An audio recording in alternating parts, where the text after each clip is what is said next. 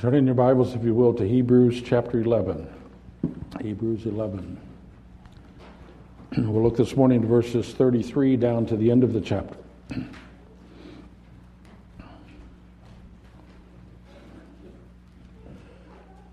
This is our 14th Sunday on Hebrews 11. I counted up. Wow. But it's worth all this attention. For here God calls us to be a people of faith and explains what that means.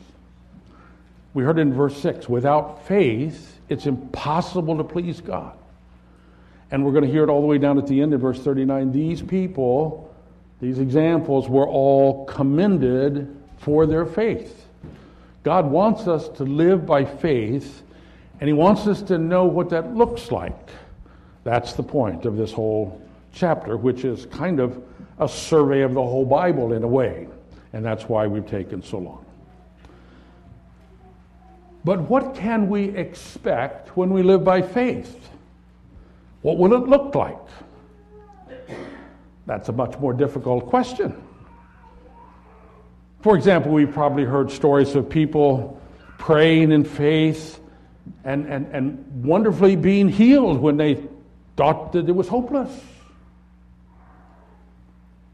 And we've also heard people tell of praying and trusting the Lord and seeing Him sustain them as they got weaker and weaker until they died. So what should we expect? Miraculous healing or grace sufficient for sickness that ends in death? What will it look like to trust the Lord, to walk in faith? That's the subject of our text this morning. We've been taking things real slowly. Last week and the week before we took like one verse. Or I guess the week before last week one verse. Now we're going to move fast. We're going to finish the chapter, 8 verses today. And we have to do that because if we don't, if we take just half of it, we'll walk out here with a totally distorted view of what the Bible says. So bear with me. We're going to go whizzing through this in order to get the whole balance of this truth. Let me read it. I'll pick up with verse 32, although we talked about that last week. That's where the sentence starts. And what more shall I say? I do not have time to tell about Gideon and Barak, and Samson, and Jephthah, David, Samuel, and the prophets, who through faith conquered kingdoms, administered justice, gained what was promised, who shut the mouths of lions, quenched the fury of the flames, and escaped the edge of the sword, whose weakness was turned to strength, and who became powerful in battle and routed foreign armies. Women received back their dead, raised to life again. Others were tortured and refused to be released so that they might gain a better resurrection. Some faced jeers and flogging, while still others were chained and put in prison. They were stoned. They were sawn in two. They were put to death by the sword. They went about in sheepskins and goatskins, destitute, persecuted, and mistreated. The world was not worthy of them. They wandered in the deserts and mountains and in caves and holes in the ground. These were all commended for their faith, yet none of them received what had been promised. God had planned something better for us, so that only together with us would they be made perfect. Here we have two great truths, which gives us 2 points, conveniently. The first point is this: by faith, we overcome the impossible. By faith, we overcome the impossible. The Bible's full of accounts of God doing impossible things. That's what many people hate about the Bible. They don't believe in miracles, and the Bible is full of them. But like it or not, in this chapter, we have frequently been reminded that God sometimes does the impossible. And in our text this morning, that theme continues, though the names are now omitted. We just hear some of the events or some of the actions. Here we have a list of miraculous events which God did through those who trusted Him. Here we learn that by faith we overcome the impossible. So let's just go through the list and remember some of the people through whom God did these things. I'll just go down the list and comment briefly. First of all, by faith, some conquered kingdoms. Well, for example, as Moses led the people of God from Egypt up to the land of Canaan, they utterly conquered the king Sihon and Og. Later in the time of Judges, God raised up one leader after another to defeat those who would oppress God's people. And by faith, they conquered those opposing nations. As we keep reading, by faith, some administered justice. That is, they set up just governments. We heard in our Sunday evening study of Samuel that Samuel, when he was old, talked to the people, and the whole nation acknowledged that his leadership had been a time of justice.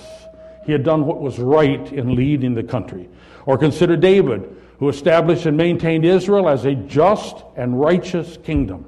Indeed, many of the kings of Judah faithfully administered justice. King Hezekiah did, King Josiah did, and even while exiled to a foreign land, Daniel administered justice as a public servant in Babylon, a nation that did not even acknowledge the Lord.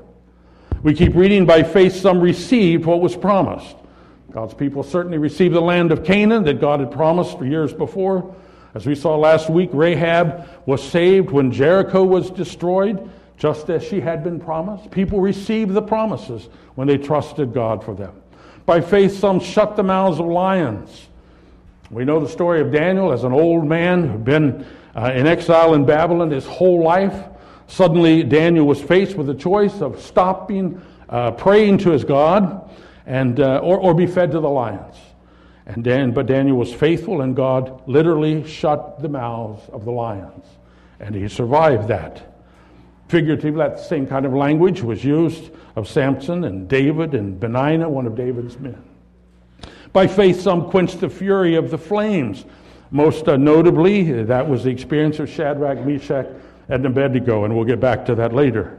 By faith, some escaped the edge of the sword. Certainly that was true of David, who repeatedly escaped the swords of his enemies. And it was also true of Elijah when opposed by Queen Jezebel, and Elisha when attacked by the Syrians. By faith, the weakness of some was turned to strength. When I read that, I think of Naaman's powerless little Jewish slave girl who boldly bore witness to her pagan master about the God that she knew. And later I think of Esther, who found herself in the right place at the right time, and through her faithfulness, in spite of the weakness of her position, God saved his people. By faith, some became powerful in battle and routed foreign armies. That was true of several faithful kings in Israel, but it was even more impressively true during the time of the Maccabean resistance, during that time between the Old Testament and the New Testament. By faith, some women received back their dead, raised to life again. Remember the widow of Zarephath, who received her son through Elijah's ministry, and the Shunammite woman, whose son was raised again by Elisha. And then, of course, during Jesus' ministry, Mary and Martha received their brother back, and the widow of Nain received her son back, who was dead and was brought back to life. This is quite an impressive list. God has done wonderful, powerful, supernatural things in response to his people trusting him in all kinds of situations, which is exactly what he promised to do, by the way. The Bible is full of such promises. Let me read some of them to you. You might need to hear them too. In Jeremiah 33, call to me and I will answer you, and will tell you great and unsearchable things that you do not know. Or in Isaiah 43, when you pass through the waters, I will be with you. When you pass through the rivers, they will not sweep over you. When you walk through the fire, you will not be burned. The flames will not set you ablaze. Or in Psalm 27, the Lord is my light and my salvation. Whom shall I fear? The Lord is the strength of my life. Of whom shall I be afraid? When evil men advance against me to devour my flesh, when my enemies and my foes attack me, they will stumble and fall. Indeed, that's what Jesus promised in Matthew 17. If you have faith as small as a mustard seed, You can say to this mountain, move from here to there, and it will move. Nothing will be impossible to you. It is just difficult to overstate God's call for us to trust Him. He is able to do whatever He pleases, but He also has a history of honoring the faith of those who trust Him and ask Him. And now He's given us those same promises that we might trust Him and by faith overcome impossible situations. Oh, I'm not suggesting that we're going to go out and become miracle workers and do a bunch of miracles. The New Testament says that signs and wonders and miracles were things that marked the apostles. The church no longer has any apostles. There were 12 of them in the strict sense. So we should not expect to have miracle workers going around doing the things the apostles did or the things Jesus did. But this truth still applies to us. God is still a God who makes a way through the most impossible situations. He still leads and provides in ways you could not have foreseen. And living by faith in His daily provision is still the norm for God's people. As the New Testament reminds us, we walk by faith, not just by sight. But could it be that many of us know very little about trusting God for anything beyond what we can do for ourselves? So when we pray, we ask only for those things that we know we can produce. We pray for God to bless our efforts, but we don't expect Him to intervene and do anything just to let us do it. In other words, we have very little experience of actually living by faith as this text describes it. For here, by faith, God enables us to overcome impossible things. I know some of you might report that, well, no, I have sincerely trusted God to overcome some impossible situations, and I'm here to say nothing happened. Indeed, things got worse. I know. That's why we have to take the second part of this chapter, or this text. For that's the truth here in the second part of the verses, the second truth. By faith, we endure the unthinkable. By faith, we overcome the impossible, but by faith, we also endure the unthinkable. You know, throughout human history, the atrocities by which men have tortured their enemies have been unimaginable. The methods are so gory, they're not even appropriate to mention in this kind of setting. And while all kinds of people have been tortured for all kinds of reasons, no group has been brutalized more often and more fiercely than the people of God who have refused to compromise their faith. Well, here in verses 35 to 38, the writer speaks of the faith of those suffering people, without going into much detail concerning the torture methods used against them, but only mentioning them in general. This is not as exciting a list as the first list, but these are also examples of faith. We know that these are still more examples of faith because the second list begins to appear right in the middle of a verse. Look at verse 35. Women received back their dead raised to life. By faith, they overcame impossible situations. Others were tortured and refused to be released. That's not overcoming impossible situations. That's enduring the unthinkable. Right in the middle of this verse, the list changes from great stories of victory to great stories of defeat, if you will. So again, working our way through the list, let's consider to whom these various statements might apply. We read that some were tortured and refused to be released. The most notable examples of such martyrdom really are found in the Maccabean period between the Old and New Testament. For example, in 2 Maccabees chapter 6, it speaks of Eleazar the scribe. They tried to force him, a Jewish man, a devout Jew, tried to force him to defile himself by eating unclean food. He said, no, I won't.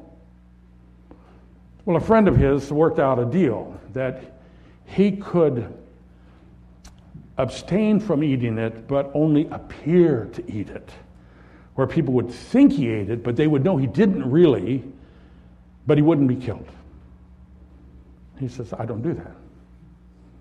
I will not defile myself. I will not disobey what God said. And he gave himself up to be killed. By faith, he endured the unthinkable. Some faced jeers and flogging, while still others were chained and put in prison. Throughout his whole ministry, Jeremiah was such a one. He was repeatedly mocked, repeatedly imprisoned, thrown in a dry well, and left to die unless somebody had discovered him and pulled him out.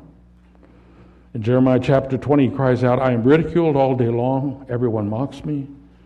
So the word of the Lord has brought me insult and reproach all day long.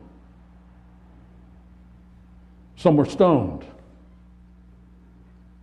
Zechariah the prophet was stoned when he pronounced judgment on his countrymen for their wickedness. According to tradition, Jeremiah died this way, stoned to death. It goes on, says they were sawn in two. There are at least 3 extra biblical writings that indicate that the prophet Isaiah was martyred by being sawn in half. That's hard to imagine. But by faith, Isaiah endured the unthinkable. They were put to death by the sword. Uriah, the prophet of Jeremiah's time, was so executed by King Jehoiakim. In the New Testament, the Apostle James was killed by the sword of Herod. They went about in sheepskins and goatskins, destitute. According to 2 Kings 8, Elijah lived like that. According to Clement of Rome, Elisha lived like that too. They were persecuted and mistreated. The world was not worthy of them. They wandered in deserts and mountains and in caves and holes in the ground. Here the picture is more general, but it was literally true of faithful people during the Maccabean period. 1 Maccabees chapter 2 tells of a group of the faithful going out to live in the wilderness to try to escape the corruption that had overtaken Jerusalem. But that was not good enough for them to just leave and get out of the way. The king pursued them, hunting them down. And when he found them, challenged them to come out and fight, but it was the Sabbath day and they wouldn't come out and fight on the Sabbath. And so they were slaughtered. 1,000 of them. Men, women, children, plus all their cattle. You see, no matter how great our faith is, sometimes the results will not be deliverance. Sometimes the results will be apparent defeat. For God's people will die still trusting Him. By faith, though, we can endure the unthinkable. And how do we do that? Well, we rest our faith in the promises of God, not just God's words which promise that we will be victorious, but God's words which promise grace and strength to endure whatever comes our way. Listen to some of those promises. For example, Philippians 4:13. I can do everything through Him who gives me strength. Philippians 4:19. My God will meet all your needs according to His glorious riches in Christ Jesus. Or 2 Corinthians 12:9. My grace is sufficient for you. My power is made perfect in your weakness. Or even Psalm 23, even though I walk through the valley of the shadow of death, I will fear no evil. For you're with me. Your rod and your staff, they comfort me. Psalm 27, wait for the Lord, be strong, and take heart, and wait for the Lord. And of course, Isaiah 41, do not fear, for I am with you. Do not be dismayed, for I am your God. I will strengthen you and help you. I will uphold you with my righteous right hand. In Isaiah 40:31, those who hope in the Lord will renew their strength. They will soar on wings like eagles. They will run and not grow weary. They will walk and not be faint. And finally, Psalm 62, verse 5 and 6. Find rest, O my soul, in God alone. My hope comes from him. He alone is my rock and my salvation. He is my fortress. I will not be shaken.